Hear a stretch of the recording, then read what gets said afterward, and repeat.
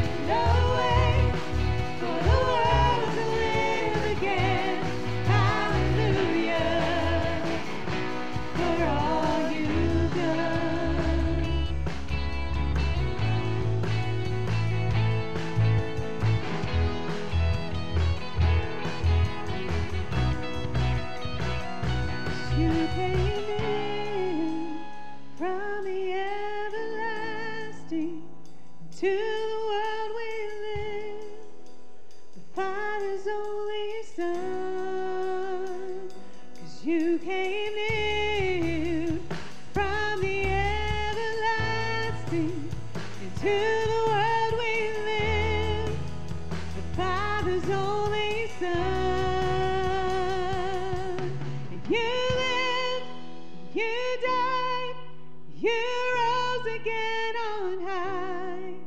You opened the way for the world to live again. Hallelujah, for all you've done. You lived, you died, you rose again on high. You opened the way for the world to live again. Hallelujah, for all you've done.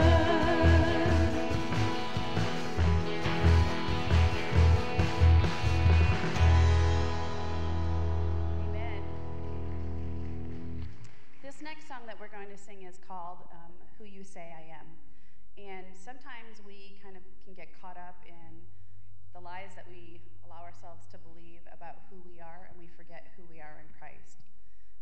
There's so much negativity, and we are always our world's worst own critic. And I just want to remind you this morning to remind yourself of who you are in Christ. You are a child of God. You are His. You belong to Him, and He loves you. So let's worship Him this morning.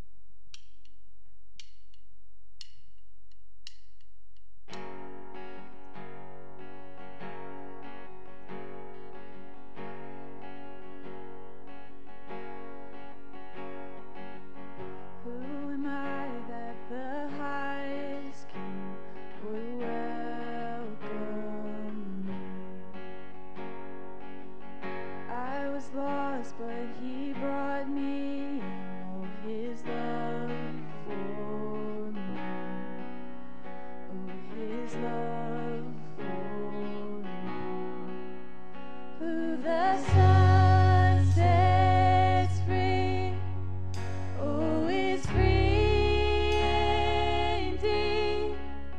I'm a child of God, yes I am.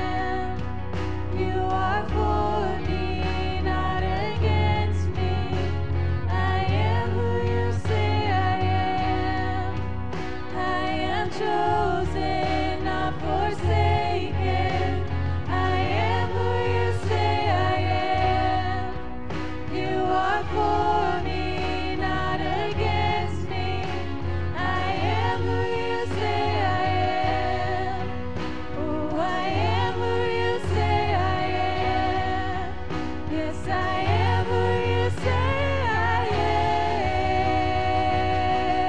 am.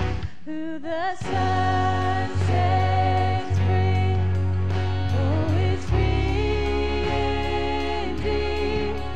I'm a child of God. Yes, I am. In my Father's house, there's a place for me. I'm a child of God. Yes, I am.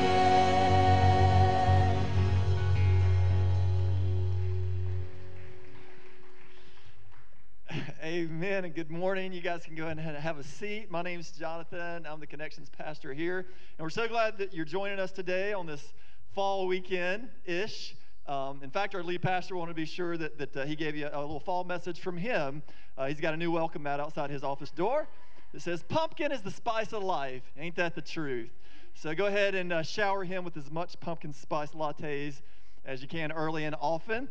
If you're a new guest with us today, we have a lot of fun and we have a lot of joy. It's okay to laugh. We have enough stuff to cry about. So laughter is good for the soul, and we thank God that we can have that joy, and we would love to be able to connect with you, share with you while we have that joy, while we can actually have happiness in our life. And the easiest way to do that is just to text the word "welcome" to the number you're going to see on your screen. If you're watching online, you can click that link. It'll just send you a little digital connect card link. You can fill that out. Help us answer any questions that you may have, pray for you in any way that we need to.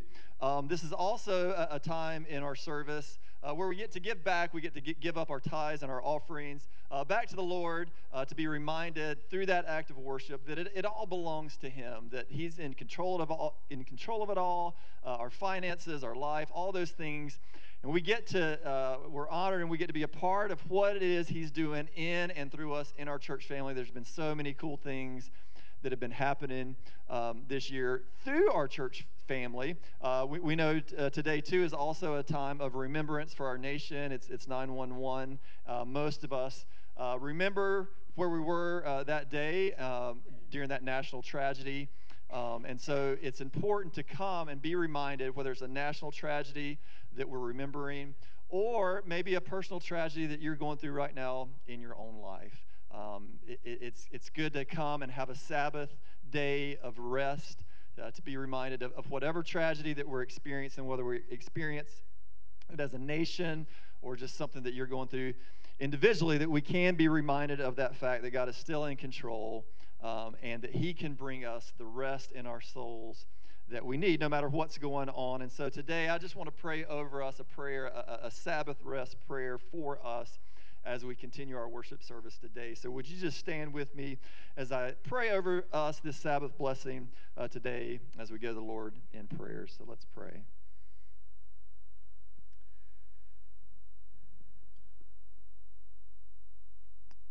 Father, we pray that this day, right here, right now, would bring Sabbath rest to our hearts, to our homes. We pray that your image would be restored in us, that our imagination in you, Father, would be restored. God, that the gravity of material things would be lightened in our life, and the relativity of time would slow down this morning. God, we pray that we would know the grace to embrace our own finite smallness and rest in the arms of your infinite greatness. Father, may your word feed us this morning. May your Spirit lead us into the week and into the life to come. And we pray this in your name. Amen.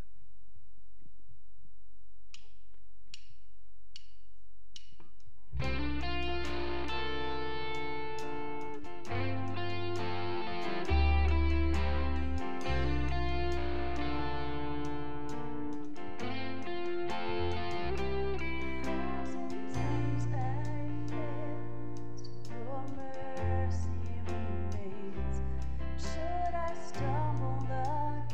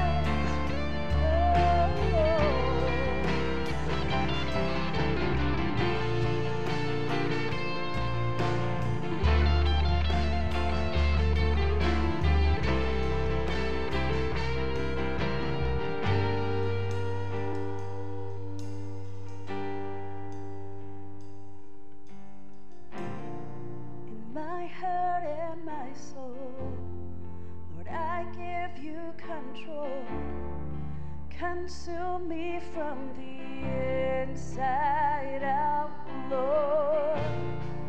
Let justice and praise become my embrace, to love you from the inside out. Everlasting, your light will shine when all else fades. Never ending, your glory goes beyond all pain. And the cry of my heart is to bring you praise from the inside out, Lord. My soul cries out. Everlasting, your light will shine when all else fades. Never ending, your glory goes beyond all pain. And the cry of my heart is to bring you praise from the inside out, Lord. My soul cries out from the inside out, Lord. My soul cries out from the inside out, Lord. My soul cries out.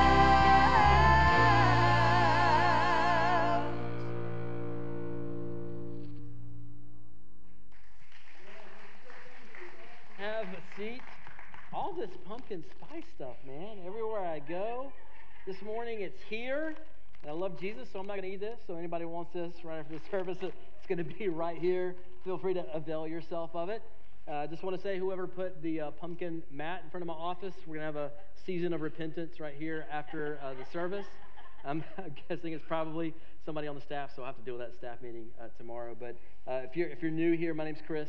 I get to be one of your pastors here at New Life. And before we get started with the message this morning, I just want to give you a save the date. So October 15th, we're having our annual Fall Fest. If you've been here a few years, you kind of remember back, that's a huge event that we do.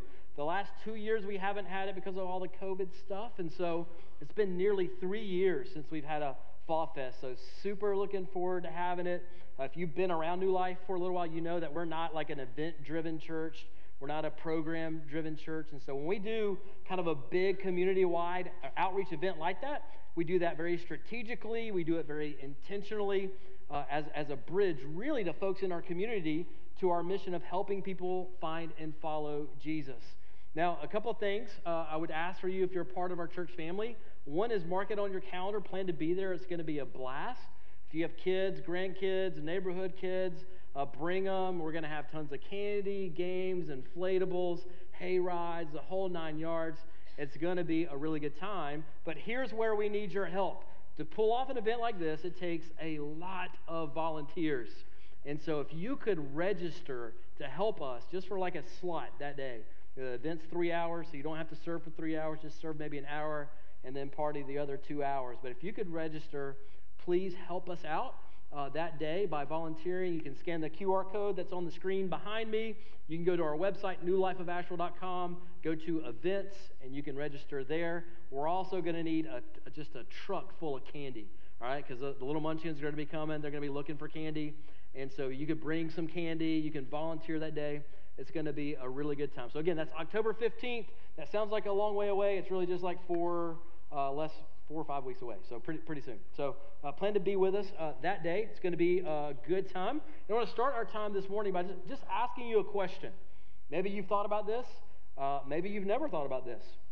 Where did Jesus go after the resurrection, and what is he doing now? You ever thought about that? Like where did Jesus go after the resurrection? Last week we talked about where he went between the cross and the empty tomb. So we talked about the descent into hell or Hades. So if you missed that, you can catch that on the website. But where did he go after the resurrection, and what is Jesus doing now?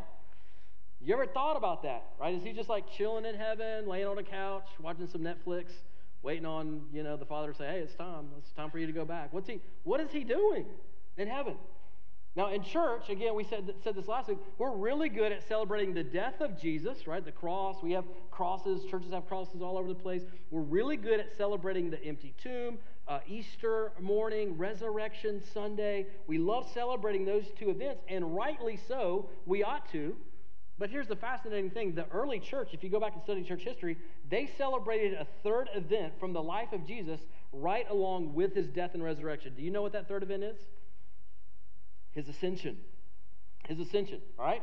So here's our line in the Apostles' Creed for today. If you happen to be new to New Life, this is your first or second time, we're in a message series. We're just kind of going through the Apostles' Creed line by line. It's one of the oldest creeds in church history, just kind of taking apart and digesting the scriptures that gave birth to the Apostles' Creed. And so, like I said in the beginning, we're not preaching the Apostles' Creed. We're preaching the biblical passages that gave birth to the Apostles' Creed. That's what we'll do again together this morning. So here's our line this morning in the Creed on the screens for you. He, Jesus, ascended into heaven and is seated at the right hand of God the Father Almighty.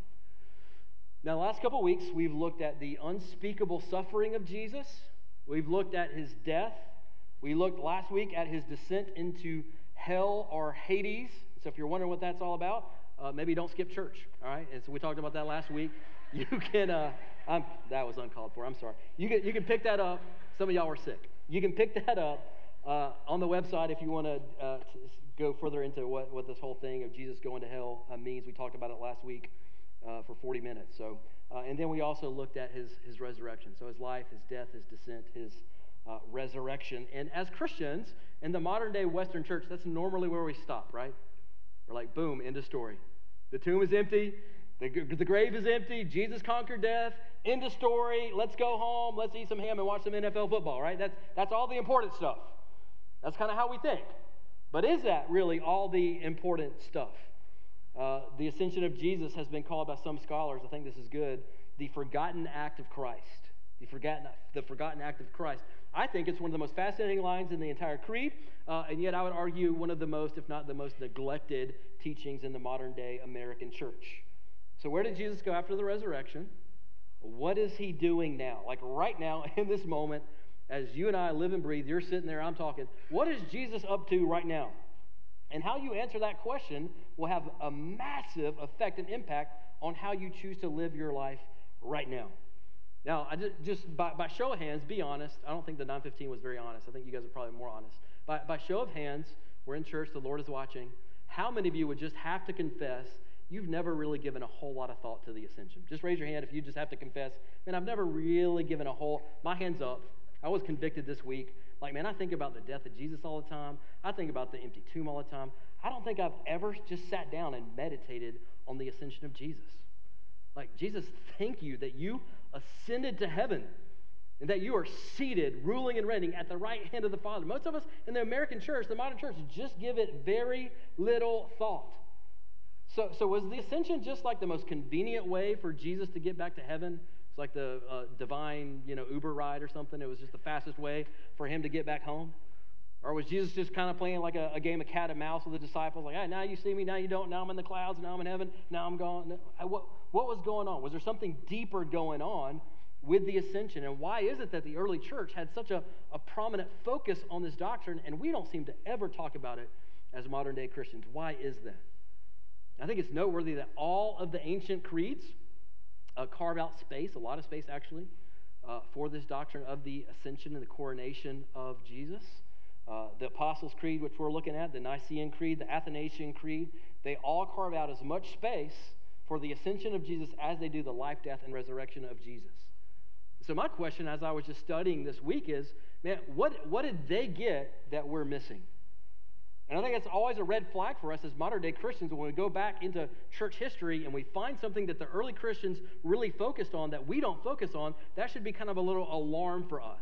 Like these were the men and women who were closest to the life of Jesus. These were the men and women who actually heard the apostles teach and preach. So if they're focusing in on something that we don't seem to focus in on, that should be a red flag alerting us that perhaps we're missing something very crucial, important in our faith journey with Jesus that we're missing, they seem to get. So what is it that we're missing that they seem to understand in the early church? And that's what we're going to be tackling together this morning. So let's pray. Let's ask God to prepare our hearts and our minds as we get ready to open his word this morning. Let's pray. Heavenly Father, we come to you, and my confession, God, is that your word is life for us. Many of us come in here hungry this morning. It's been a hard week for a lot of people in the room. It's been a hard week for a lot of people watching online, and so we come in here and we're hungry, we're thirsty to hear something from you, God, and so we pray that through the power of your word, by your Spirit, you would speak something into our hearts and our minds that would comfort us, that would make us more like your Son, Jesus. Holy Spirit, we would invite you into this place right now. We ask that you would be present with us. I pray that you would open our spiritual eyes to see things maybe that we hadn't seen before, that you would open our spiritual hearts to receive things that maybe we haven't received before, and that as a result of our time together in worship and word, that we would walk out of here conformed more into the image of your Son, Jesus. And we ask and we pray all these things in his name. Amen. All right, if you have a Bible, go ahead and open it or turn your device on and head for Luke chapter 24. Luke chapter 24. That's where we're going to start. We are going to be moving around a bit today to different passages. This will be on the screens for you if you don't have a copy of God's Word with you. Luke chapter 24, starting in verse 50. So this is the last few verses of Luke's Gospel. All right, this is what he writes. And he, Jesus, led them, the disciples, out as far as Bethany. So it's like 20, 30 miles east of Jerusalem. And lifting up his hands, he blessed them. And while he blessed them, he parted from them and was carried up. There's the idea of the ascension, carried up into heaven. Verse 52. And they worshiped him and returned to Jerusalem with great joy and were continually in the temple blessing God. Now, just a side note, we don't have time to really get into it, but I think that is the appropriate response for us when we hear the teaching of the ascension. Verse 52. They worshiped him, and they lived with a great sense of joy. And so if I do my job correctly this morning, you'll walk out of here with a heart full of worship and a sense of joy in your heart. That's the hope. That's what we're aiming for together this morning as we study this incredible narrative in the Bible of the ascension of Christ. Now, Luke, the guy that just wrote what we read, if you know your history, your biblical history, he was a Greek doctor, wasn't a believer, kind of studied the evidences of the life of Jesus, interviewed a bunch of eyewitnesses, became a ferocious follower of Jesus, wrote two books in the New Testament. He wrote, obviously, the Gospel of Luke, but he also wrote a sequel. Does anybody know the second book that Luke wrote? Any Bible scholars? Acts. That's right. So he wrote the Gospel of Luke. He wrote the sequel, the book of Acts. Now, the Gospel of Luke narrates the life of Jesus, or it chronicles the life of Jesus. The book of Acts chronicles, anybody know? Yeah, the life of the early church, right? That's exactly right. So the first book chronicles the life of Jesus. The second book, the sequel, chronicles the life of the early church, the bride of Jesus. And so those two things fit in together really in a helpful way. So a lot of helpful overlap between the end of the Gospel of Luke and the beginning of Acts. So we're going to switch now to a second book, Acts chapter 1. You can look that up in your Bible, your app, or you can look up on the screen. And this is what Luke writes starting in verse 1 of chapter 1. He says, in the first book, now what's the first book? The Gospel of Luke, right? That's the one he already wrote. Now this is the second book. In the first book, O Theophilus. Now who's this cat in the middle of this thing? Scholars tell us that Theophilus was likely like a wealthy man, maybe perhaps a wealthy businessman who was likely a seeker. So he was curious about this Jesus guy, curious about what he taught, and so he likely commissioned Luke to do some exploration and research about the life and teachings of Jesus. And this is why Luke is writing to Theophilus, right? In the first book, O Theophilus, I've dealt with all that Jesus began to do and teach until the day when he was taken up. There's the doctrine of the ascension again. Remember, he finished his first book with the ascension. He's starting his second book with the ascension. That's important. We should highlight that.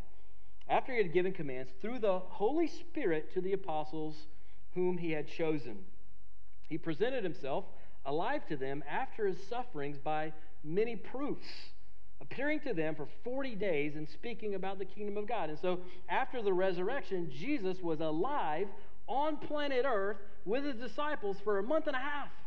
Like, how incredible would that have been to sit down and share a meal with the resurrected Jesus? And they got to do that for 40 days. It would have been absolutely incredible.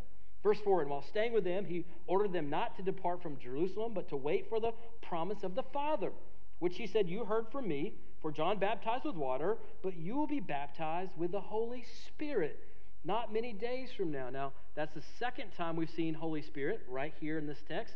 We're going to see the Holy Spirit emerge a third time. Really important connection between the ascension of Jesus and the sending of the Holy Spirit. So just kind of make a mental note of that, because we're going to come back to that in a minute.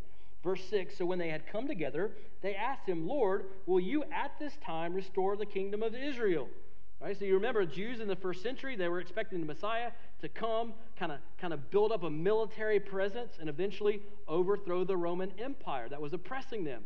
So they're thinking, all right, Jesus, he's now resurrected. We're about to take up arms. We're about to charge Rome. We're about to take this thing over. We're about to rule and reign. It's going to be awesome. So they're asking him, hey, man, is it time? Let's go. We ready? Verse 7, he said to them, it is not for you to know times or seasons that the Father has fixed by his own authority. But you will receive power when the Holy Spirit, okay, underline that. That's the third time Luke has now mentioned the Holy Spirit in connection with the ascension of Jesus. When the Holy Spirit has come upon you, and you will be my witnesses in Jerusalem, all Judea, Samaria, to the ends of the earth. And when he had said these things, as they were looking on, he, Jesus, was lifted up, and a cloud took him out of their sight. And while they were gazing into heaven as he went, behold, two men stood by them in white robes and said, Men of Galilee, why do you stand looking in the heavens? This Jesus who was taken up from you in heaven will come in the same way as you saw him go into heaven. Now, you probably can imagine, just place yourself in the shoes of the first century disciples. This probably would have been a very disappointing moment for them, right? And kind of think about it, like Jesus was crucified. He dies, so this guy that they had gone all in on, they had sacrificed everything to go all in with Jesus, all of a sudden now he's executed, brutally executed on a Roman cross. He's buried in a borrowed tomb, and they think it's over. Like, man, we gambled on this guy, and we lost. We were way wrong. And then 3 days later, he's alive again, and he hangs out with them for 40 days, and he's talking with them and teaching and eating with them, and it would have been absolutely incredible. So now they're on cloud 9. They got to be thinking, man, we're about to take over. We're going to establish the earthly kingdom. We're going to crush the Roman Empire. We're going to restore Israel. Man, this is going to be awesome. We're here for all of it. And man, we're going to have our own thrones up there with Jesus probably. It's going to be incredible. And then one day, Jesus kind of rolls in. He's like, boys, it's been good, but I think I'm out. And they got to be like, wait, what? Jesus, what are you talking about? Like Rome is still in power? Like our people are still suffering? Like, Jesus, you can't leave yet. This cannot be the end of the story. And Jesus is just like, hey, listen, guys, you need to stay here. Stay in Jerusalem. I want you to wait for the Holy Spirit. It's going to be awesome. Trust me. Then he's like, whoosh, it's gone in the clouds. The disciples got to be thinking, what on earth just happened? And they had to be wondering what some of us have wondered at different points in times in our lives. Man, did Jesus really have to go to heaven? Have you ever wondered that? Like, he was in his eternal resurrected body. Why did he have to go to heaven? Like, why couldn't he just stay here on earth to help us, his followers, until he ushered in the new heavens and the new earth? Have you ever had a time, maybe you're walking through a difficult time in your life, where you just had this thought like, man, if I could just have a conversation with Jesus face to face, like, just give me 15 minutes with Jesus. Like, I know all the spiritual stuff, like I can pray and I'm talking to Jesus, but like, man, if I could just sit across a table from him for 15 minutes, man, just hear his voice, feel his presence, feel his hand on my shoulder, like that would change absolutely everything for me. And yet what we see Jesus saying to his disciples in John 16 is, listen, guys, it's going to be better for you if I go. It's going to be better for you, actually, if I leave, because if I leave, I'm going to send you the helper, the Holy Spirit. It's going to be incredible. You're going to have to trust me on this, guys. And so what I want to do for the remainder of our time is just give you three things that the ascension and the coronation, that's the seating of Jesus at the right hand of the Father, the ascension and the coronation of Jesus means. Number one, this is on the screens for you. Jesus is now, currently, even in this very moment, he is reigning from heaven. Now, you may be thinking like, okay, cool, that sounds really churchy, really Christian-y, but like, well, how does that impact my life, man? I work a crappy job, I hate my school, I don't like my teacher this year, whatever it is. How does this actually help me in real life? And the reason that this is actually important is because the ascension of Jesus is not a PS, right, to tack on to the end of the cross and the empty tomb. It's not an afterthought. It's not an add-on. This is a core truth that teaches us that Jesus is not only alive today, he is also reigning from heaven today. He is in charge. One commentary writer that I read this week put it this way. I thought this was super helpful. He said this: we have to remember that when the writers of the New Testament were using the term gospel, they were talking about more than the forgiveness of sins. They were talking about the coronation of a king who now reigns from heaven. I love the way the Apostle Paul puts it in Philippians 2. This is on the screens for you. Paul writes this: therefore God has highly exalted him. This is the idea of the ascension of Jesus, right? The coronation, seated at the right hand of the Father. Therefore God has highly exalted him and bestowed on him, or given him, the name that is above every name, so that at the name of Jesus every knee should bow in heaven and on earth and under the earth, and every tongue confess that Jesus Christ is Lord, to the glory of God the Father. Now, we said this last week. Jesus is king over every realm. He's the king in heaven. He's the king on planet earth. He's the king under the earth in the place of the dead, Hades. We looked at that last week. He is the king of every realm. Now, how do we know that? What's the proof? His ascension is proof of that.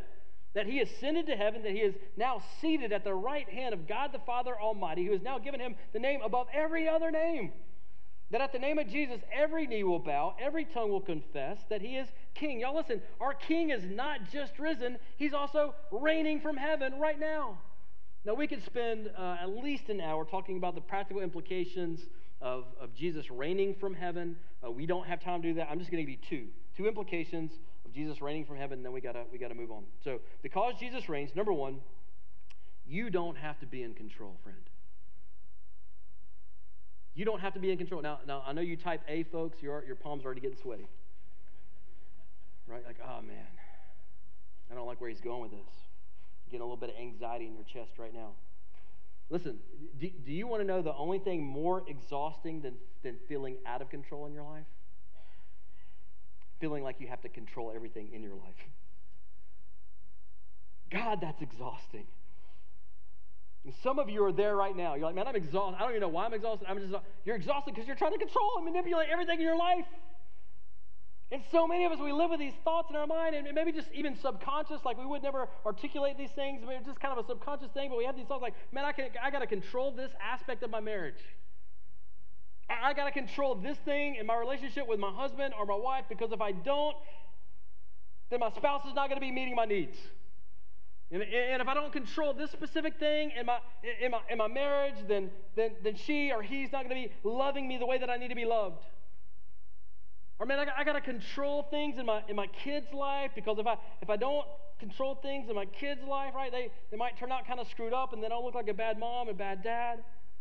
Maybe they start drinking like pumpkin flavored coffee and stuff, like a degenerate. I will have failed as a mother and a father. Man, I gotta control things at work. I gotta massage things right over here with my administration. I gotta manipulate things over here with my coworkers, because if I don't control these things, maybe I won't get the promotion that I deserve.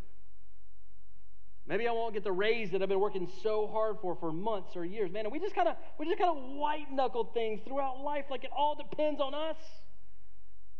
And then we wonder why we have so many issues with anxiety and depression and mood disorders, man. Like, you name it, we got it.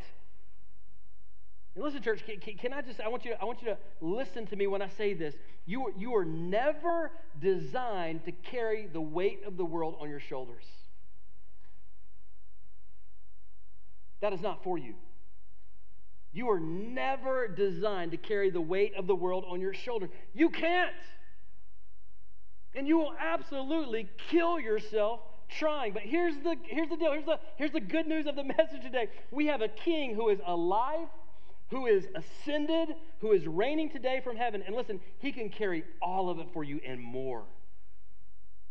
You don't have to control everything in your life. And that's really good news. especially for the control freaks in the room. Now, here's the second application I think is really good news.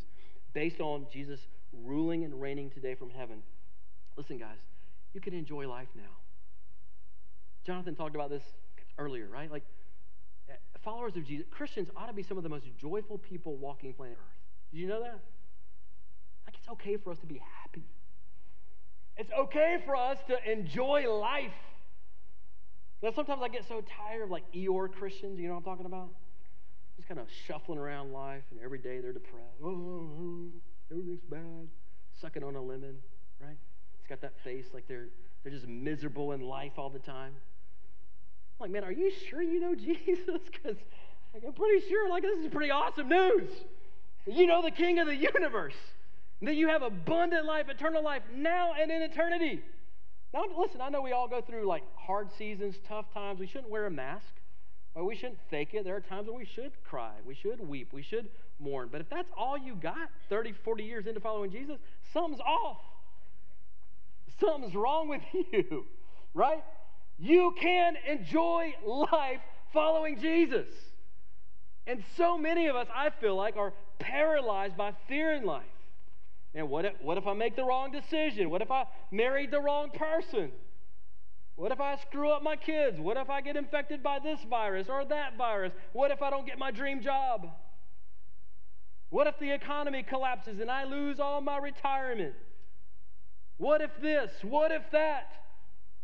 And we worry ourselves to death and sap every potential drop of joy from our life. Listen to me, that is not the life that King Jesus has for his followers. It is not. I want you to listen to what Jesus says in Matthew chapter 6. This will be on the screens for you. Some of you need to hear this today. Some of you have heard it and you need to apply it to your hearts and lives, maybe for the very first time. This is what Jesus says. Therefore, I tell you, talking to us, his disciples, do not be anxious about your life, what you will eat or what you will drink, nor about your body, what you will put on. Is not life more than food and the body more than clothing? Look at the birds of the air. They neither sow nor reap nor gather into barns, and yet your heavenly Father feeds them. Are you not of more value than they? And which of you, being anxious, can add a single hour to his lifespan? That's a question we all ought to ask ourselves and answer, huh? Which one of us, by worrying, can add an hour to our lifespan? I think we probably can shave some years off of our lives by worrying. We can't add a single second by worrying. Verse 28, and why are you anxious about clothing? We could probably substitute that word clothing for anything else that we feel like we need in life. So for you, maybe it's not clothing, but it's something else. It's a better job. It's more money in your bank account. It's the perfect boyfriend or girlfriend, whatever it is. Consider the lilies of the field, how they grow. They neither toil nor spin, yet I tell you, even Solomon in all his glory was not arrayed like one of these. But if God so clothes the grass of the field, which today is alive and tomorrow is thrown in the oven, will he not much more clothe you, O you of little faith? Now that is a loving rebuke from our Savior, isn't it? O you of little faith. Therefore, do not be anxious, saying, what shall we eat? Or what shall we drink? Or what shall we wear? For the Gentiles, those who don't know God, seek after all these things, and your heavenly Father knows that you need them all. Here's the key. But seek first the kingdom of God and his righteousness, and all these things will be added to you. We have a king who rules and reigns. We should take comfort in that. That should affect the way that we live our lives. That should affect the thoughts that we allow to run through our brains. I love the way Charles Spurgeon put it, also on the screens for you. Spurgeon wrote this: I believe that every particle of dust that dances in the sunbeam does not move an atom more or less than God wishes. Because Jesus ascended and is seated even now at the right hand of the Father and ruling and reigning from heaven, listen guys, we don't have to be in control and we can enjoy life, and that's some really good news. That's some really good news. Now, here's the second thing the ascension of Jesus means, and it really begins to answer the question that we asked at the beginning of our time together. What's Jesus doing now? What's he been doing for the last 2,000 years since his ascension? That's kind of an important question. So truth number two, Jesus is not only reigning from heaven now, Jesus is also interceding for his people right now. Now that word intercede, we don't use that a ton in our English vocabulary now. It just means speaking up are acting on behalf of someone else. That's what interceding means. So the example that goofy example that I thought of this week is just imagine you were like walking downtown Asheville, right? You're by yourself, you're walking downtown Asheville, and you just get jumped by a group of violent hoodlums, man. They got you on the ground. They're beating you up. Probably Auburn fans or something. They just grab you.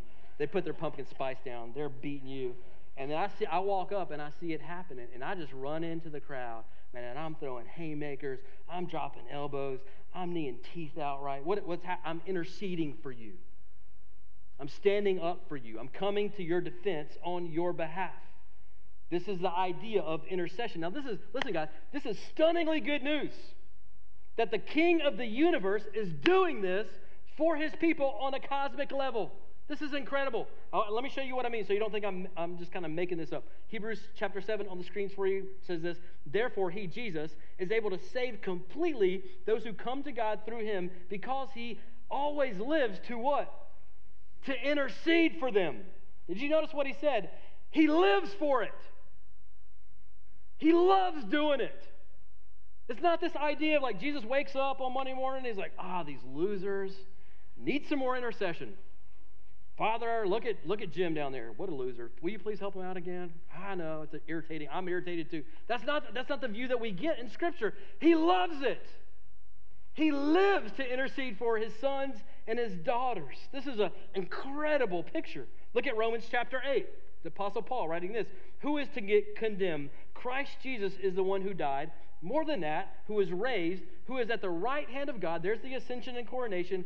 Who is indeed interceding for us. There it is again. 1 John chapter 2, Apostle John, Jesus' best friend, writes this, my little children, I'm writing things to you so that you may not sin, but if anyone does sin, we have an advocate with the Father, Jesus Christ the righteous. I think this is probably almost impossible for us to even wrap our brains around, but the message of Scripture is crystal clear. The risen and ascended Jesus, seated at the right hand of the Father forever, listen guys, is right now in this very moment as you live and breathe and sit there and I stand up here and talk, he is right now in this moment, he is interceding for you, Christian. Do you know that? He is right now interceding for you. He is lifting your heart cries to the Father right now in this very moment. He is laying your request before the throne of God the Father Almighty. This very second, he's going to bat on your behalf. He's saying, Father, don't forget about your son. Father, don't you see your daughter? Don't forget about your daughter. Father, would you heed her cries? Father, would you bend your ear to his cry? Don't forget about them, Father. This is a stunning truth. Now, here's the other piece of that. The book of Revelation, the last book of the Bible, says that we have an enemy, we have an accuser who accuses us night and day before the Father. That's kind of depressing, isn't it? That we have an accuser, we have an enemy that constantly keeps our sins before the Father. Now, here's the good news of all the passages that we just read. When that slimy, squirmy, dirty piece of trash of an enemy that we have comes to accuse us before the Father, we have an advocate who stands up in our defense. We have a lawyer, in a sense, who stands to defend our case before the throne of God the Almighty. And listen, guys, this is really important. Jesus has never lost a case. He's never lost a case. He never has to appeal to the Supreme Court because he is the Supreme Court. That's our Savior. He's reigning from heaven. He is interceding for his people, even right now in this very moment. And then one last piece to the ascension truth. Number 3, the ascension means, this on the screens for you, Jesus is right now empowering us for his mission on planet Earth. Now, do you remember the last words of Jesus to his disciples? We just read in Acts chapter 1. I'll put them on the screens for you again. This is what he says in Acts 1, verse 8. He says, but you will receive power. So there's the empowerment piece, right? You will receive power. How will we get this power, Jesus? What's the source of this power? When there's the connection. Remember I told you there's a connection between the ascension of Jesus and the Holy Spirit. There it is. You will receive power when the Holy Spirit has come upon you. For what purpose, Jesus? will we get this power through the Holy Spirit. And you will be my witnesses in Jerusalem and all Judea, Samaria, and to the ends of the earth. Jesus says to his disciples right before he ascends, hey guys, listen, I'm going to send you the Holy Spirit. I'm going to empower you to be my witnesses in Asheville, in the state of North Carolina, in the United States of America, and all the way across the globe. Now, the disciples in this moment must have been kind of just thinking in their minds, well, this is impossible. Like, Jesus, that's a bold idea. That's kind of cute. But have you forgot that we're just a handful of, like, blue-collar nobodies?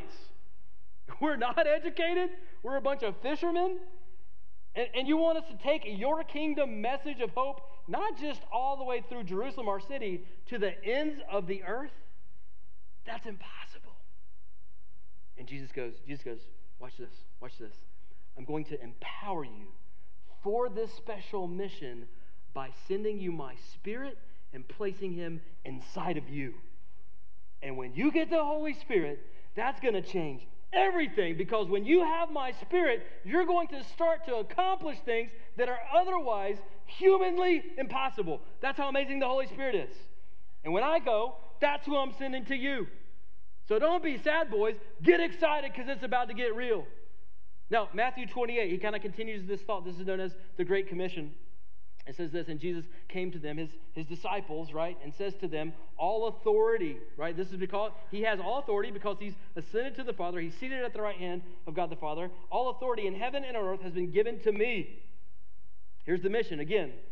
Go, therefore, and make disciples of all nations, baptizing them in the name of the Father and of the Son and of the Holy Spirit, teaching them to observe all that I have commanded you. And this is amazing. Look at this last promise. And behold, I am with you always, even till the end of the age. Now let me ask you a question. How is it that Jesus could say, I'm with you always, right before he leaves? How could he say, I'm going to be with you always to the end of the age, right before he ascends back to heaven? He tells us in John chapter 16, look at what he says. He says, but now, Jesus is saying, now I'm going to him who sent me, and none of you ask me, where are you going? Because I have said these things to you, sorrow has filled your heart, right? Understandably, the disciples don't want Jesus to leave. Verse 7, nevertheless, I tell you the truth, it is to your advantage that I go away. Say what? For if I do not go away, the Helper, the Holy Spirit, will not come. But if I go, I will send him to you. And when he comes, he will convict the world concerning sin and righteousness and judgment. Concerning sin, because they do not believe in me. Concerning righteousness, because I go to the Father and you will see me no more. And verse 11, concerning judgment, because the ruler of this world is judged. Jesus says to his disciples who don't want him to leave, listen guys, it is better if I go. Because if I go, I'm going to send you my Spirit. And I will be with you through my Spirit. I will be working through you through the Holy Spirit. And through the Holy Spirit, I will empower you for my mission. To take the gospel, this incredible news that there is a God in heaven who loves so ferociously that when we had no way to get to him because of our sin and our rebellion, he became one of us. And he lived the life that we should have lived, but we couldn't because we're sinners. And he died a sinner's death in your place and in my place. And he rose again, and he offers us abundant, resurrected life now and into eternity. Church, listen, we have been entrusted with the most powerful, most precious news in the entire universe. And we have been commissioned or sent out by our ascended King, empowered by his Spirit, to take this great news right into our neighborhoods and our workplaces and our schools, across the street and around the world. Through demonstration and proclamation, right? We live it out with our lives and we speak it with our lips. It's not one or the other, it's both and. We live it out and we speak it out. Reminds me of a story that I read this week. A little boy was flying a kite at the beach, and if you've ever flown a kite at the beach, perfect place to fly, right? Because there's lots of wind and it's easy to get them up off the ground. And as the kite got higher and higher and higher, eventually went behind some clouds to where you could no longer see the kite anymore. And a bystander was watching this little boy fly his kite, and so he walks up to the little boy and asks him a question. He says, how do you know the kite is still attached to the string? And the little boy answered without hesitation, because I can feel it tugging on the string. And I think, what a beautiful application for us. Listen, our Savior has ascended through the clouds. How do we know he's still there? Because he's tugging in our hearts, calling in our spirits, our souls, through his Holy Spirit that he's put into us, who's indwelling us even now in this moment.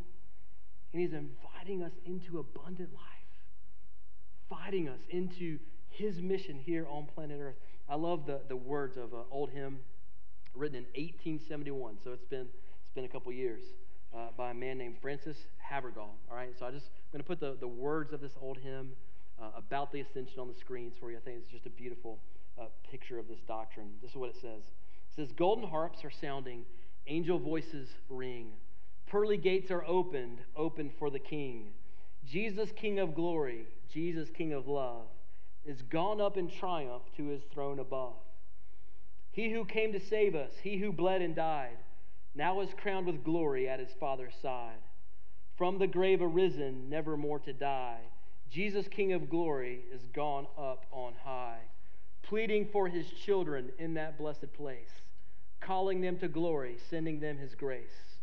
His bright home preparing, faithful ones for you. Jesus ever liveth, ever loveth too. All his suffering ended, joyfully we sing, Jesus hath ascended, glory to our King. Now I want to read, as we close, as the band comes, one last passage. It's the Apostle Paul writing in Romans chapter 8. I want you to just kind of read this quietly with me on the screens. This is what it says. This is the promise. This is what the ascension has secured for us. Paul writes this, what then shall we say to these things? If God is for us, who can be against us? He who did not spare his own son, but gave him up for us all, how will he not also with him graciously give us all things? Who shall bring any charge against God's elect? It is God who justifies. Who is to condemn? Christ Jesus is the one who died. More than that, he was raised, who is at the right hand of God, who is indeed interceding for us. Who shall separate us from the love of Christ?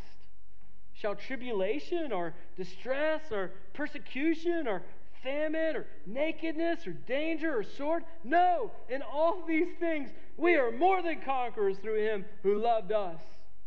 For I am sure that neither death, nor life, nor angels, nor rulers, nor things present, nor things to come, nor powers, nor height, nor depth, nor anything else in all creation will be able to separate us from the love of God in Jesus Christ our Lord. Church, what can separate us from our risen and ascended Savior? The answer, nothing. Glory to our King. Let's pray, and then we're going to worship our ascended King. Heavenly Father, we come to you. We are grateful.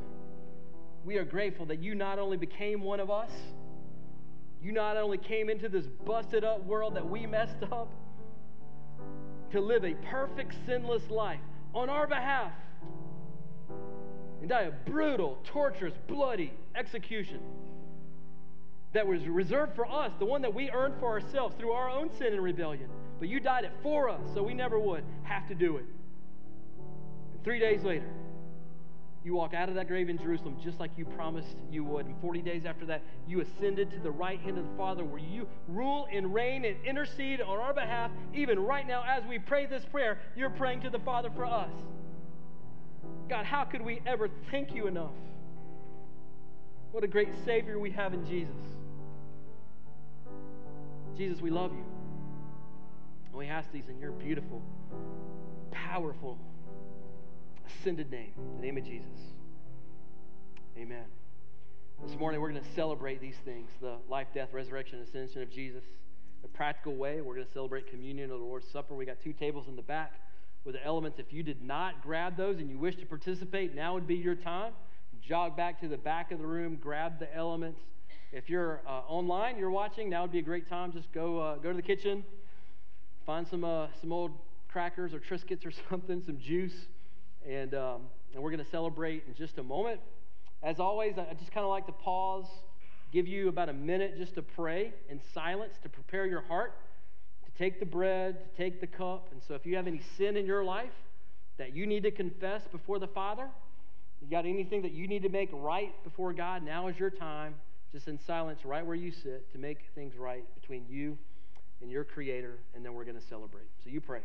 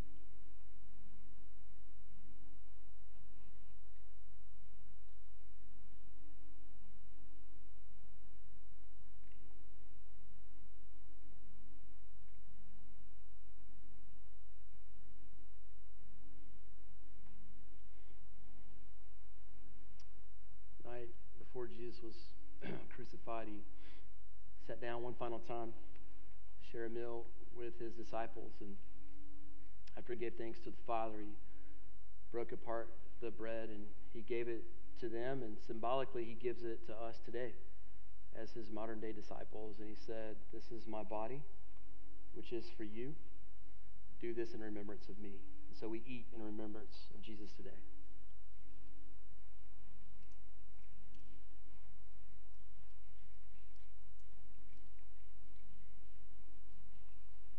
After that, he took the cup from the table. He said, "This cup is the new covenant in my blood. Do this as often as you drink it in remembrance of me." And so we drink today in remembrance of our Savior. Amen. Church, would you stand with me? We're going to recite the Apostles' Creed together, and then we're going to end our time by worshiping. If you're here, you're a follower of Jesus, let me just encourage you. Say this along with me. Say it out loud. Say it like you mean it.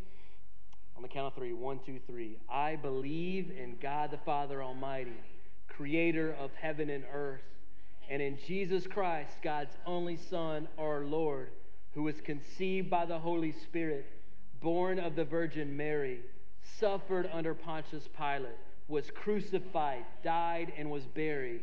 He descended into hell. On the third day, he rose again from the dead. He ascended into heaven. He is seated at the right hand of God, the Father Almighty, and he will come again to judge the living and the dead. I believe in the Holy Spirit, the holy Christian church, the communion of the saints, the forgiveness of sins, the resurrection of the body, and life everlasting. Amen. Let's worship him.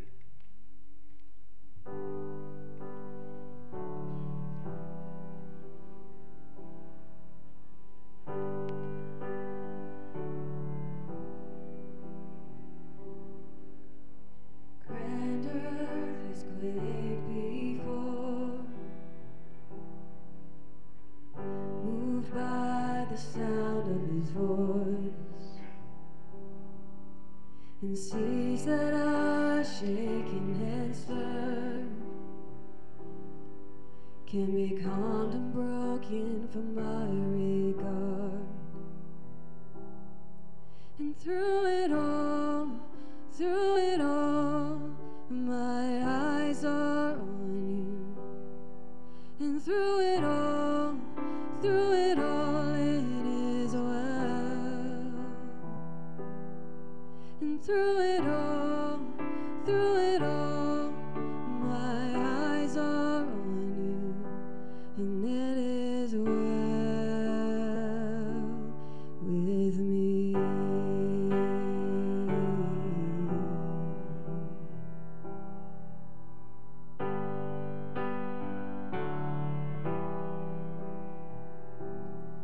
And far be it from me to not believe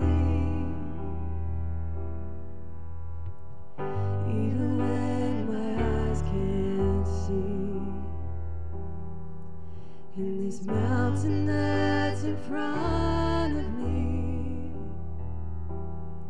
will be thrown into the midst of the sea. And through it all, my eyes are on you. And through it all, it is well. And through it all, my eyes are on you, and it is well. It is well. So let go, my soul, and trust in Him. The ways that wind still know His name.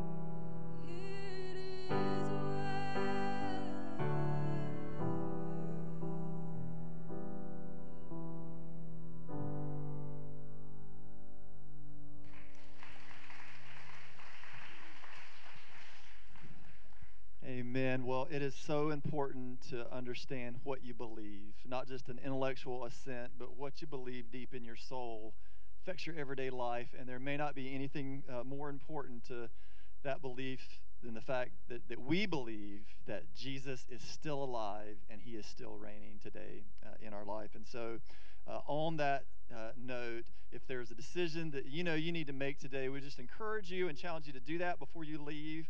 If you're online, you can reach out to your online host. But if you're here with us in-house this morning, we'll have some prayer partners up front to pray with you, just to encourage you and be there to share whatever it is that's going on in your life. And before you leave today, I do just want to share with our church family a little housekeeping note. When you came in, you may have noticed there's a big shelf out there by our Next Step spot in our lobby that's got some brown bags out there. A couple months ago, I went on a mission trip with my community group to one of our partner churches in Myrtle Beach. And one of the things we did, I shared this earlier, is we went out canvassing and we hung little invite bags all throughout neighborhoods for Coastway, for that church, to invite them in to come to, for people to come to their church. And one of our team members came back and was like, Jonathan, why can't we do this for New Life? I was like, well, we can. We have the ability to do that as a church family. She's like, let's do it. So I said, let's do it, because guess what? When you invite people to stuff, some people come. They just need to be invited. Now, here's the reality. It's super easy. Each one of these little bags has 100 of the door hanger bags and 100 invite cards. But it doesn't have the candy. So the candy's on you, Sam's Clubs, and don't put in the cheap candy. Nobody wants your Smarties. Put in the Skittles and the M&Ms and all that kind of good stuff. And this is a great project to do as a family, single person living in an apartment complex, as a community group. You can grab as many bags as you want. And we're not going to do this. We're going to promote this over the next 2 weeks. So it's not something we're going to do all the time, maybe like once a year. But think about that. Hundreds and thousands of invites could go out and get hung on doors. And the reality is that there may be people, most people will throw that invite away and eat the candy, but there's going to be somebody, more than one somebody, that invitation is going to come at the right divine time in their life. And they're going to accept that invitation. And we're not doing this so that we can fill up this worship center to say, hey, look how many people we've got now. We're doing it so that as many people as possible can find the hope that we have, a hope that doesn't just save us for someday, but a hope that saves us every day of our life. And think about those people that may not know that hope showing up because of an invitation that you hung on their door. So that's why we're doing it.